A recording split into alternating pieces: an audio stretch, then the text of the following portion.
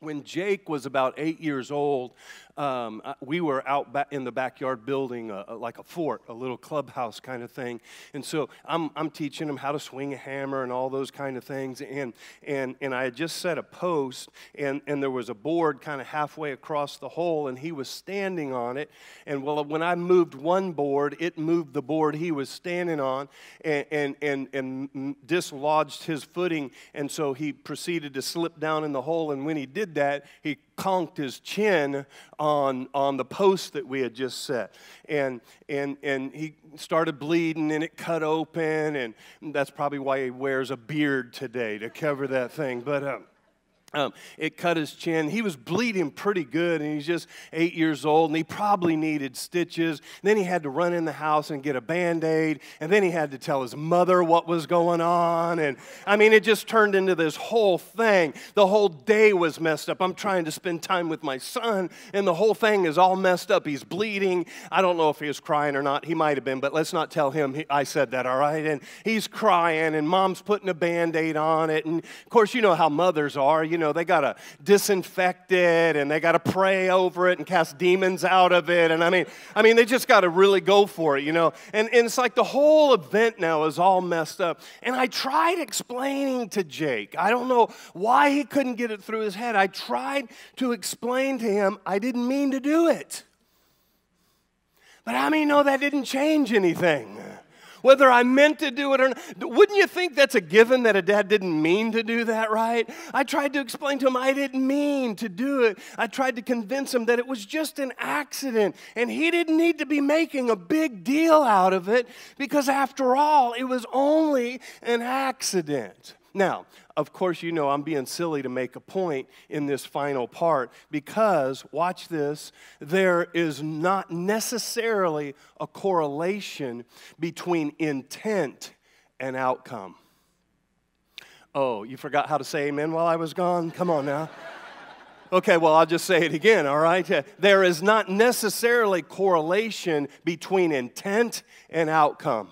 How many of you have ever been hurt? Thank you very much. How many of you have ever been hurt by something and you said, well, I didn't mean to? Well, of course you didn't mean to, unless you're insane or something. Of course you didn't mean to hurt your spouse. Of course I didn't mean to bust Jake's chin. Of course we didn't mean to, but there is not necessarily a correlation between what we're trying to do and what we do. There's no correlation between intent and outcome, and that's where I want to dive in today.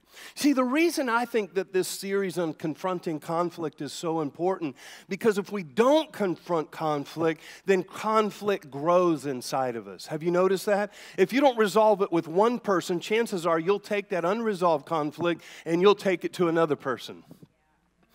Who am I talking to today? We had one relationship and it didn't go good, and so we just bailed on that relationship, and we think we're going to go find Mr. Perfect or Mrs. Perfect, but the problem is we take all that unresolved conflict and we bring all that baggage to the new person. Come on, how many know what I'm talking about? You don't do that, but you know somebody does that, right, everybody? All right, and so if we don't deal with it, what happens is it grows in our minds. Watch this, it will grow even when it's out of mind. Even when we're not thinking about it. It'll grow, and it can be the root source of many other issues that we deal with in life, and we don't correlate the two because we've never dealt with the conflict in our life. And when we don't deal with it, here's a setup for next week, it becomes a stronghold in our mind. A stronghold is nothing more than a wrong way of processing or a wrong way of thinking, or watch this, a wrong way of reacting towards something. See, Christians, we know how to act, but the question becomes, do we know how to react? Yeah, we know how to act, but we can see our maturity when we see how do we react to certain situations. And conflicts, and it hurts us, and it wounds us, and it can damage us if we don't confront it. And if we don't confront it, the conflict will forever haunt us. Because we're intimidated to deal with it here, so we don't deal with it here, and our life becomes like Velcro, and all these unresolved conflicts are around it. It grows. It's kind of like I was thinking about this the other day. I don't know if I'm a little loud, but I'm probably going to shout because it looks like some of them need it. So turn me down just a little bit. All right, just one or two people, that's all. All right, so have you ever noticed the story of David and Goliath? This is just a little side note, but I think it'll bring it back. David and Goliath, the Bible says for 40 days Goliath came down and intimidated the armies of Israel. For 40 days. Don't you think by the 40th day he was more intimidating than he was on day one? I mean, I just imagine him going down there in the valley going, yo, anybody want to fight, you know? And of course, they said no. So he gained confidence. So his confidence grew and their fear grew. And the gap became wider and wider. You see, ladies and gentlemen, that's what happens when we fail to confront the things that are our own Goliaths and our own giants in life. Our lives are formed by the conflicts that we go through. But here's the question today that I want to present. What do you do when you're the one that's being confronted?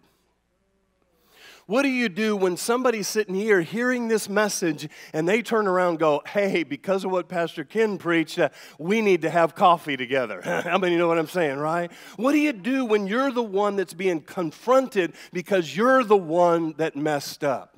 I won't have any show of hands, but you know what I mean. How many of you have ever realized it's our words or our action that's the issue? It's not always somebody else. And watch this. Here's why this is important. Because if you're a Jesus follower, this is serious business, everybody. If you're a follower of Jesus, if you're trying to be a Christian, this is all part of the terms of being a Jesus follower. That we're considerate of one another. That we think about our actions. And God has called us to be good stewards of our words. Good stewards of not just our words, but it's not just the words, but it's how we say our words. It's when we say our words. It's where we say our words. It's why we say our words. Come on, right, everybody? Because we are called, watch this, Christians, Christ followers, are called to be, we're called to be others first. All right, well, I'm going to keep on working on it then. Others first. See, society says it's all about look out for number one. But Jesus says look out for others. Love your enemies as yourself. You see, we're called to be life-giving, right, everybody? We're called to be life-giving. Wait a minute. When I say that Radius Church is life-giving, you applaud. Yeah, it's life-giving. Well, that means those that attend Radius, you go out and you're life-giving when you're not in these walls. Come on, somebody, right? We're called to be hope dealers. Our words and our tones, they are important. And here's what I know.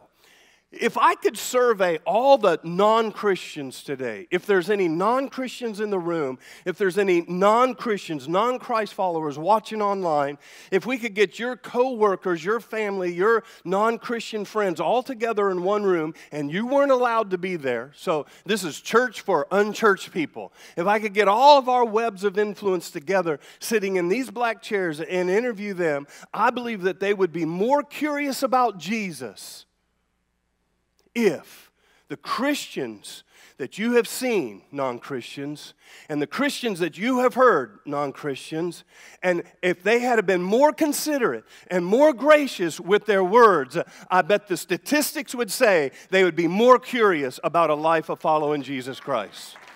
I believe that. I would, and watch this, it's not just the words and the actions toward the non-believers, even the words that were not directed at them, but to the people or the groups of people that they love and care about.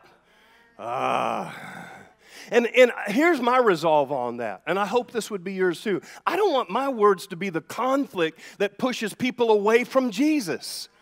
I don't even want my personal conviction to be the thing that pushes others away from Jesus. And a lot of people take their own personal convictions, they find a Bible verse that supports it, and they begin to preach that, and they push people farther from God than drawing people closer to God. And how many know I'm right about that, right? Yeah. Sometimes the confrontation then, if that's true, is pointing at me. Come on, how many of you learned this in, like when you were in kindergarten? When you point at me, there's three pointing back at you. And hey, I'm telling you, those kindergartners, they're smart because it is so true. And so here's my proposal. What if we viewed every conversation, I mean every conversation, as a construction zone? What if we just imagine every word was like I'm at a construction zone, and every word, every conversation is either building something up, remodeling something, or tearing something down with our words? What am I building up? And what are the times, according to this series, that I need to do a little remodeling? A little remodeling in my marriage, a little remodeling in my home, a little remodeling with my coworkers, or am I just tearing down? Wow, it's a thought. So here's 3 dynamics. A couple of them we've already touched on in this series, but I want to hit them in just a little bit different way. So here's 3 dynamics to consider. Number 1, words are not equally weighed. How many know that's true? Right? Words are not equally weighed. And man, that needs a whole series because it's powerful. But negative, how many would agree with me by a signaling of hands or an amen, negative words outweigh positive words? Isn't it true? It's true. I can get a compliment. I can get 15 compliments today and get 1 criticism. And guess what I'm going to talk about all the way home? Guess what I'm going to be mad about? Come on, don't look at me like you expect more, because you do the same thing. Right? I've forgotten every compliment because one person didn't like the temperature of the room. How many know what I'm saying, right? Okay, and so it's so true. And it's scientific. I went down a wormhole when I was studying this, and it's scientifically true that negative outlasts positive. I don't know if I was told over and over as a kid that I was loved, but I don't remember it. I can't find it in my memory. I probably was. I mean, I had to have been, right? But I can't find it in my memory. But I can remember the color shirt the person was wearing when they told me I was stupid. Come on now. Are you hearing what I'm saying? Isn't it true, right? And I don't know about you. I don't know what your stats are, but I'm so messed up. I need like at least 100 compliments to 1 criticism. Is anybody else like me? Who's like me? Anybody show hands? All right. Just want you to know you're beautiful. You're awesome. Big arms. All right. You're awesome. Just want you to know. Anybody else? All right. Okay, so the rest of you, I got a criticism for you. No, I'm just kidding. All right. But isn't it true, right? Okay, number 2, the second dynamic I want you to know is source determines the weight. Source, where it comes from, determines whether it has weight or not. Man, this just came to my mind. The word honor means weightiness. So if you honor the person, what they say has weight to it. If you don't honor, if they don't have a place in your life, what they say should be light. That's why those referees can be at the Seahawks game and everybody can boo them, but they don't know them. And so they're getting booed, but they're standing firm on their wrong call. How many know what I'm saying, right? Right? That just came to me, by the way. All right. See, it all has to do with who says it. When my dad said he was proud of me, wow. It's like up till that point I was breathing out of a straw. When he said, son, I love you and I'm proud of you, it's all of a sudden I removed the straw and, whoa. It has a different weight to it. When my pastor, Tommy Barnett, comes to me and says, hey, Ken, when you're preaching, don't do this one little thing that you do. I'm like, yes, sir, absolutely. But when a critic comes and says that, I say, never come back to my church. You know what I'm saying, right? You know, I mean, come on, it's just the truth. Because you have to earn the right to be heard. And what happens is we don't have relationships today, but we got a lot of flapping lips. Everybody thinks they can say anything, anytime to anybody. No, you got to get in the trenches with somebody to earn the right to be heard. Can I please get an amen on that, someone? Right? And as a friend, like my best friend from high school lived here for about 6 months with me, and we go to the gym together, and we watch football together, we go hiking together, and my relationship with him is a friend. And he might say something dumb about a football game, and I might say, you're such an idiot.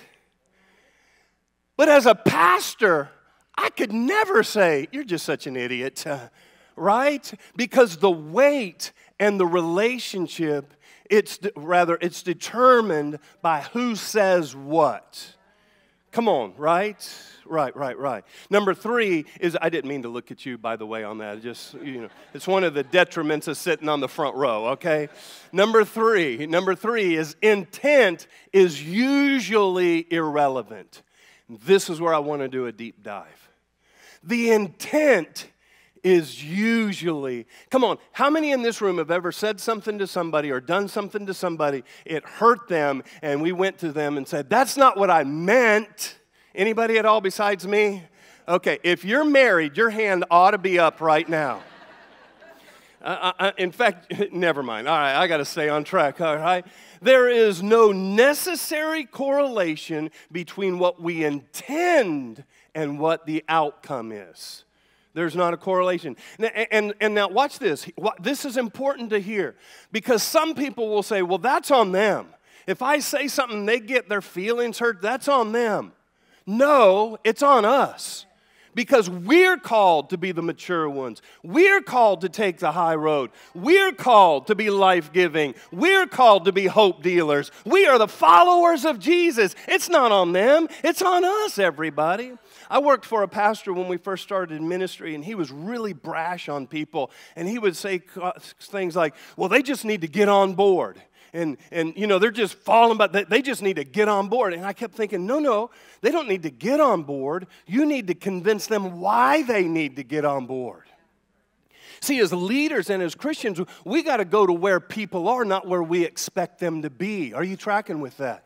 I know you expect somebody, I know you expect more, but what are you doing to bring them to that place? It's not their problem. I believe it's our problem, and if we don't see it as our problem, it will become our problem. Right?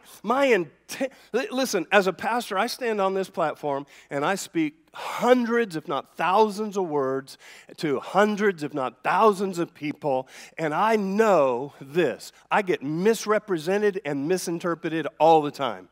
It's crazy. On any given Sunday, somebody will come by in the foyer and say, oh, thank you so much for making that bold statement on such and such. It really brought light and revelation to me. Thank you very much. The next person in line will say, I can't believe you said that.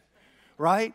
So, and so here's what I know, that I constantly, because of the position I have as a pastor, but watch this, don't leave it on me, the position we have as followers of Jesus, I am constantly working on how I communicate. Constant. I've been doing this for 37 years, and it still blows my mind how one person thinks I was being mean, and one person thinks I was being funny, and one person says, man, that's the greatest thing I ever heard. And so I'm constantly working on, because it's not their problem, it's my weightiness, and it's my responsibility. Come on, is that making sense to anybody?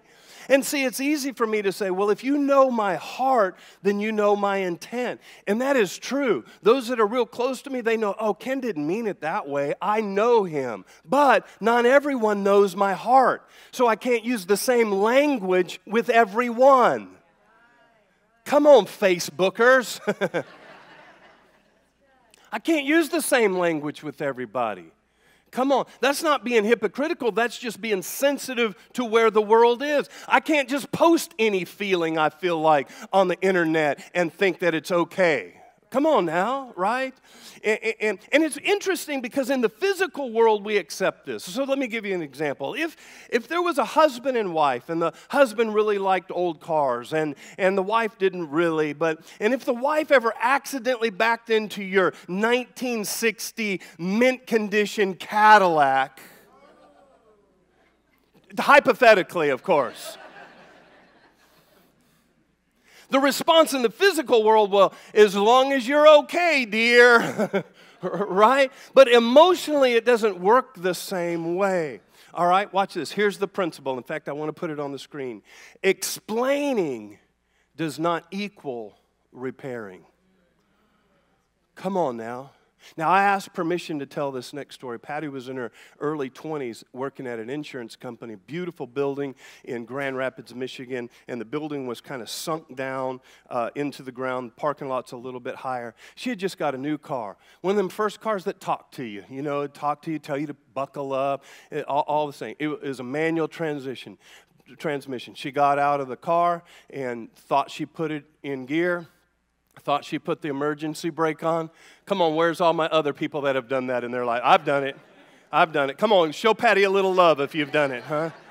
All right, okay, you're here? Okay, good, all right. You guys should start a life group. Anyway, And so she's walking to the front door, and she tells the story now. She's seen this blue something pass her, but it never registered.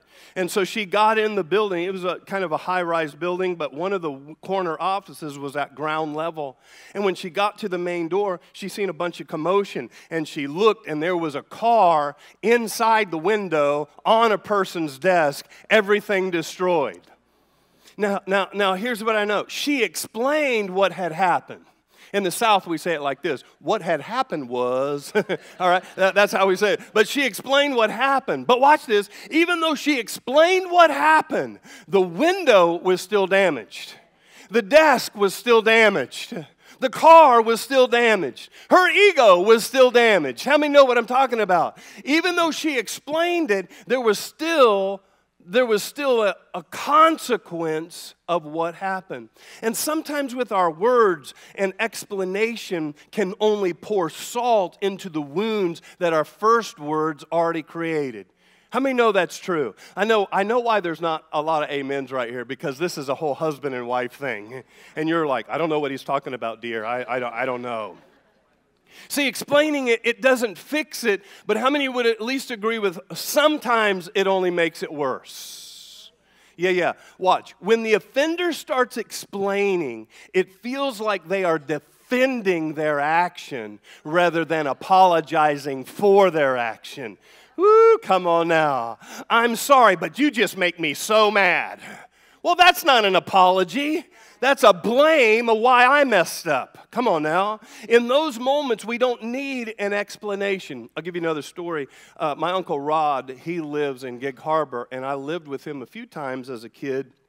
And one summer, I think I was about 8. I lived with him, and my grandma was really into her yard. Beautiful flowers everywhere. I mean, the most gorgeous yard you've ever seen. And she had all these little garden gnomes, little garden elves. You guys, you have these demons in your yard? Anybody at all? Okay. And so she made them. They were all ceramic. She made them. They were sitting all over in the place. Well, me and Rodney, we decided we were going to play croquet. How many know croquet is not a game for an 8-year-old? How many know what I'm talking about, right? Not the old-fashioned kind where the ball that you hit is like a illegal weapon. You know what I'm talking about? And so I hit one, it rolled across the yard, and it hit one of the little demons, and it cracked open. And so he got mad at me. He said, man, boy, you got to slow down. And that made me mad. So I hit again, and I shattered one. I mean, the first one was in 2 pieces. The next one was like in 200 pieces. Hey, I'm 8. Give me a break, everybody, all right? And so I broke Grandma's elves. And I'm thinking, because Grandma's nice to her grandson, I'm thinking we ought to gather the broken pieces and go to Grandma and put on them sad little 8-year-old eyes and say, Grandma, I'm so sorry. Please, sir, I want some more. Just like really pour it on. And Uncle Rodney, he said, no, not at all. That's the dumbest idea I ever heard. He said, gather the pieces, meet me in the bedroom, and I'll get some glue. And we're down there trying to glue billions of pieces together, and Grandma walks in. How many of you have ever seen the movie The Good, Bad, and the Ugly? Let me see your hands. When that door opened, it was like Grandma, wah, wah, wah. It was on. I want you to know. See, when we are shattered by conflict, we need to glue the relationship back together. We don't need to explain why we are shattered. Have you ever been hurt and the person tries to explain and then the person wonders why you're still upset because they've already apologized? And why can't we be back to the way we were? Have you ever had this? Anybody at all besides me? Okay. It's so insensitive. See, an authority in my life, I've told this story over and over, but I had an authority in my life as a kid that called me stupid. And then, and I distinctively remember a few times after being and say, oh, you're stupid, you kids get on my nerves, whatever, all that kind of stuff. Only to later then, that same authority come back and explain, well, I had a bad day. And the reason I yelled at you is I've just had a bad day. And they might have had a bad day, but then they would get frustrated that I didn't forget what happened and just automatically be in a good mood. I mean, as a little kid, I don't have the emotional bandwidth to just change gears like that. An authority that you love just called you stupid, And then they come back and say, oh, the reason I did that is because I've had a bad day. It's not like, oh, okay, Beeve, let's go fishing. You know, it doesn't work that way. How many know what I'm saying, right? And while I'm criticizing on that, when I've hurt someone, I have the same tendency to always explain my intent, but my intent does not change the fact that the garden elf has been shattered. Right, everybody? Now, it might have come out sincerely wrong, and I'm so sorry, and I didn't mean it that way. I was trying to be funny. It didn't come out right. I get that. But I didn't intend to split Jake's chin either. But guess whose fault it was? Can anybody guess? You got a 50-50 chance here. I didn't mean to, but it still was bleeding. It still needed attention. It still needed healing, and it was still my fault. When we give intent, it actually communicates blame on them. Oh, I didn't mean to do that. In other words, if you wouldn't have been standing there, come on, kid, can't you see there's a hole under that board? See, when I begin to explain, it's communicating blame on them, and I am blaming them for taking it the wrong way. It's your fault. You took me wrong. It's your fault. You're too sensitive. It's your fault. You can't take a joke. Now it's not even my fault. It's all on you. Come on. You follow what I'm saying? See, here's what I know. Explaining sounds like blaming. It does. Now, come on. If you're the one having to go and apologize, then you're resisting this. But if you're the one in the need of an apology right now, you're like, yahoo, about time somebody said this. Because explaining, it sounds like blaming. Early in our marriage, I would raise my voice. It was the only way I knew. I came from a very loud family, not just loud in personality, but loud in temperament, in a broken kind of a way, name-calling kind of a way, win an argument at any cost. Patty comes from a family that's very soft-spoken, very thoughtful about what they say, very logical in their communication. And so I would raise my voice, and I would hurt her feelings early on, cause her to cry. And I would say things like this, well, that's just the way I talk. I mean, no, that is not what she needed to hear. Come on. Ladies, where are you at? This is your chance to say, that's not, look, I got a little 5-year-old girl raising her hand. Yep, that's right. That pastor is so stupid. I mean, you know, right? Okay. Like in my explaining, watch this. And I remember saying this, man, you're just so sensitive. How many are mad at me now, right now, right? It's okay. This has been like over 30 years ago. Look, all the ladies are like, we hate you. Okay, I'm not being transparent ever again. All right. So in my explaining, watch this. Ladies, help me right here if I'm right, okay? In my explaining, I was blaming her. Is that right? Yeah, because it's like, that's just the way I talk. Now, why aren't we back? Why aren't we lovey-dovey again? I've done my part. What is your problem, girl? I didn't say that. I'm just trying to emphasize. I don't need to pour more gas on the fuel. Obviously, the ladies are uptight now. When I was 5 years old, this thumb right here, my dad was trying to sell this car. Is that power back on all of a sudden? What's going on? All right. It is? Well, I'm going to keep talking loud so you guys adjust me, all right? When I was 5 years old, my dad was trying to sell this old 50-something model car out in the yard, and he was showing it to a guy, and the back door never really closed right. So when he was showing the car, he didn't want that to be seen, so he slammed the door a little extra hard. Well, I was standing right there, going, you know, with my hand right there, and the door slammed extra hard, mind you, on this thumb. And now, to this day, this fingernail grows funny. And to this day, when it's really cold out, it's sensitive. To this day, if I don't clip it just right, it will send me to the moon. The fact, though, is that he said he was sorry. Why did I have to make such a big deal out of it? He said he was sorry, but watch this, there's still an issue. Now, it's not like you're going to be in the foyer today and we're going to be shaking hands and you're going to go, oh, weird. You know, nobody's going to do that. Because some of those issues are not necessarily seen by the passerby, but I know that the injury is there. Come on. We don't have it on. Can we put stuff on the board right now? Thumbs up, thumbs down? Yes? Okay. So watch this. Put this on the board. Apologies don't always erase accidental injury to the body or sometimes the soul. Right? Come on now. Because some of us get in this habit. Well, I said I was sorry. No, you're not sorry. You just feel bad. You just feel bad because everything's not hunky-dory and everything's not nice. My dad said he was sorry, but I still have the consequences. And I forgive you, but I'm still dealing with some stuff. I'm in counseling. I'm going through some healing. And yeah, I'm a little defensive because I'm not going to let the person that made that wound in me just have keys to the room again. Because I've been on a long journey of healing, come on somebody, that they might not have been on, and they think their words are still okay. Is anybody hearing this, right?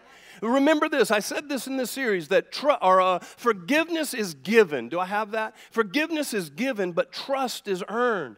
I can forgive somebody immediately, but trust is not right now. Now, an apology given with an explanation sounds more like an excuse than it does an apology. Watch this. Here's an important thought. I'm not always convinced that words are an accident. Watch this. Listen to this real careful. When my dad slammed my finger in the door, I knew that was an accident. I knew. In my little 8-year-old brain, I know he wasn't laying in bed at night going, wow, how could I destroy my son's thumb? How could I do that? He wasn't doing that. So I knew in the physical world that was an accident. But here's how the devil plays on our emotions. When somebody says something like, you're stupid, and then they say they had a bad day, you might think, oh, they didn't mean to say that. Or do they really think I'm stupid? See, when it's a physical accident, we can excuse it away.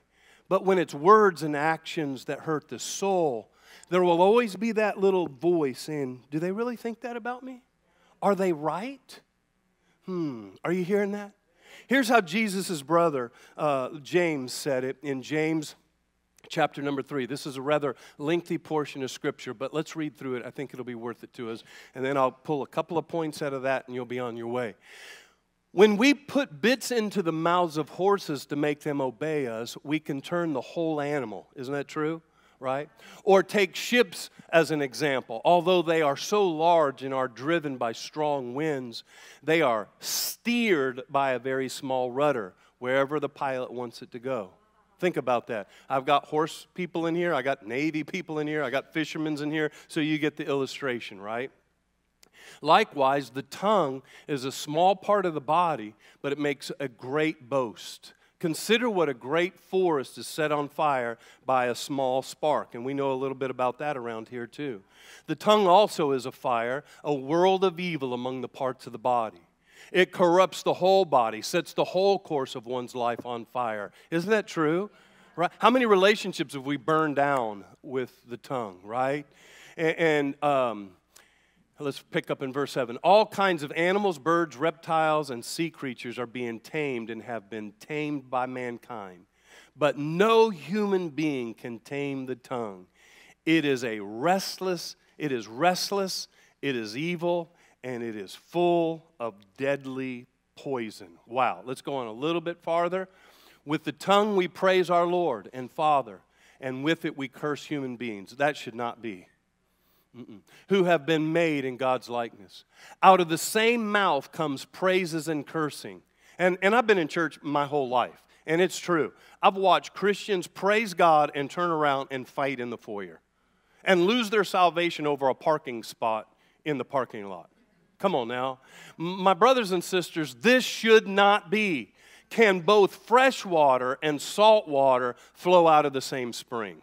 Ooh, there's a verse for you. My brothers and sisters, can a fig tree bear olives or a grapevine bear figs? Neither can a salt spring produce fresh water. Wow, there's a lot there. But let me just boil it down to a couple things. James here is talking about we got to have mouth control.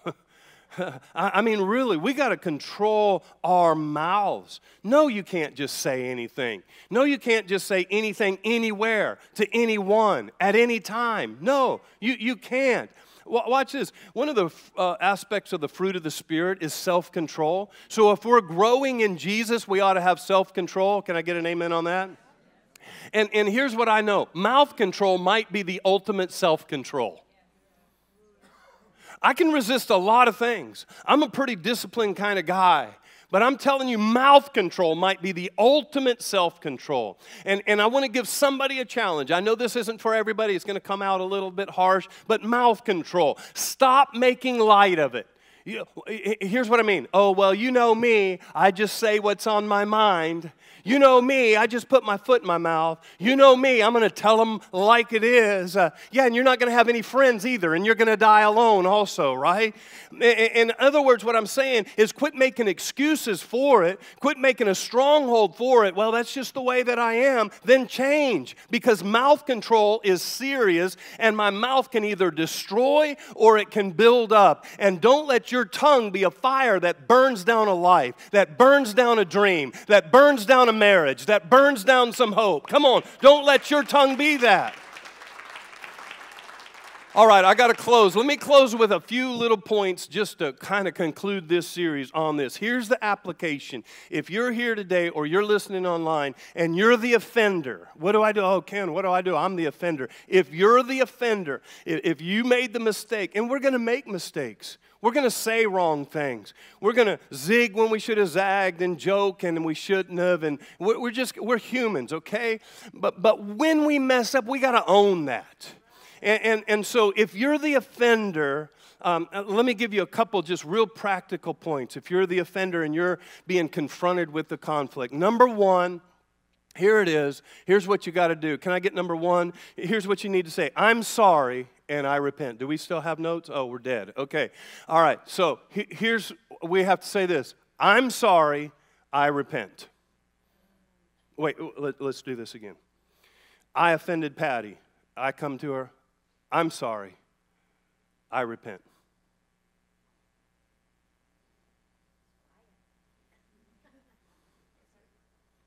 Does anybody feel awkward yet?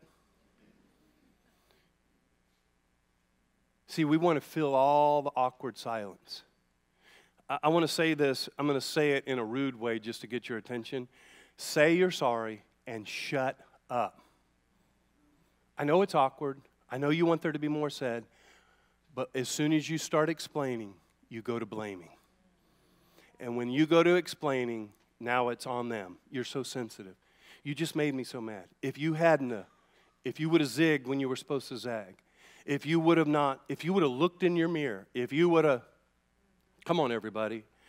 And it's awkward because we like to fill all this. Let me give you an example. When we moved back to town and we were getting ready to start Radius, there was a lady in town that was rather upset with me, and she heard we were starting a church. And I thought maybe she was interested in coming to the church. She asked to have a meeting with us, and so Patty and I met her at a coffee shop. She pulled out a 5 or 6 page letter, and she read of all the reasons that she was mad at me. And the letter read something like this. When you left, then I stopped going to church because I was mad. And when I stopped going to church, my grown kids stopped going to church. Now the grandkids aren't being raised in church. And now their marriage is in trouble. And she went down this whole list. Now watch this. There was a whole lot of flaws in her letter. Because even though I left and it hurt her feelings, how many know she still had a choice? Mm-hmm. And how many know that was tempting to say? But I let her read her whole letter. And she got done. Patty was my witness. I looked her square in the eye and said, I'm so sorry.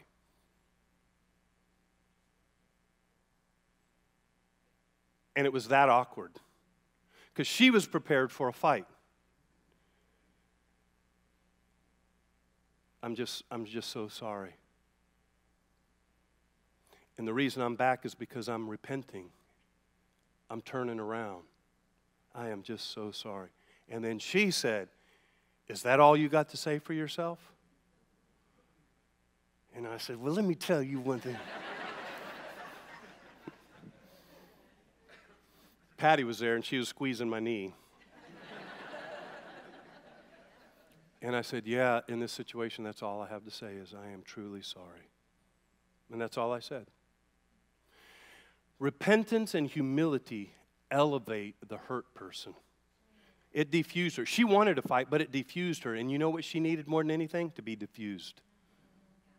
She needed to be diffused. Number 2 is don't take charge of the restoration process. Okay? So number 1, say I'm sorry. Number 2, if you're the offender, don't take charge of the restoration process. If I hurt Mike, okay, and I come to Mike and say, Mike, I am so sorry. I repent.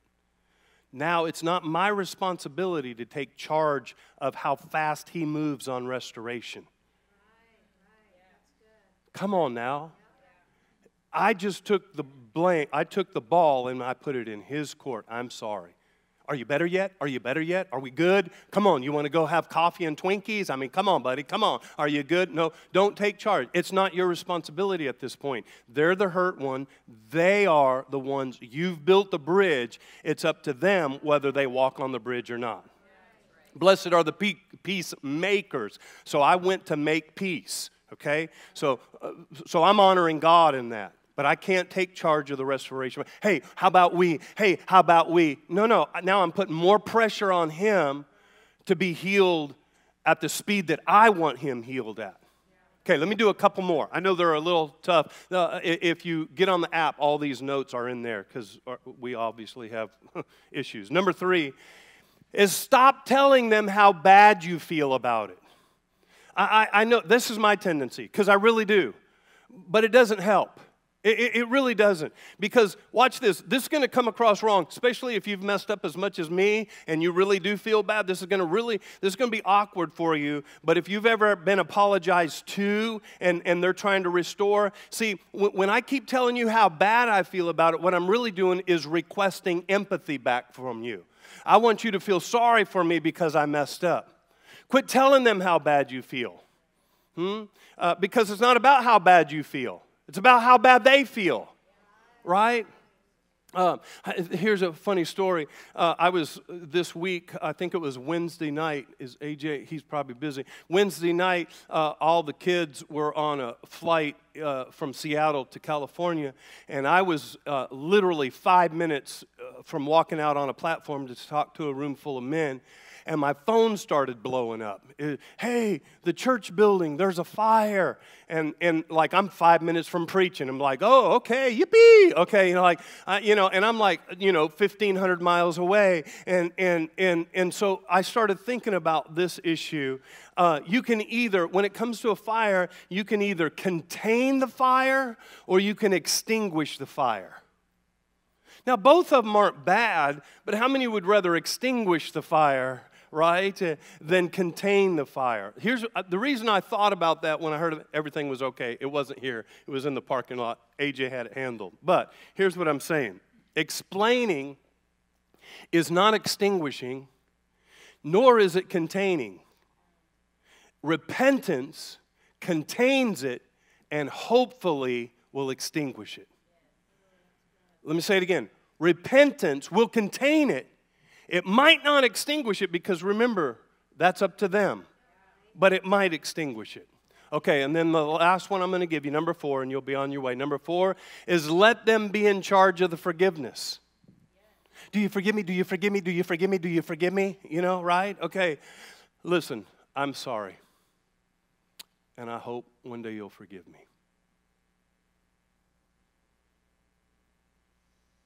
That's it.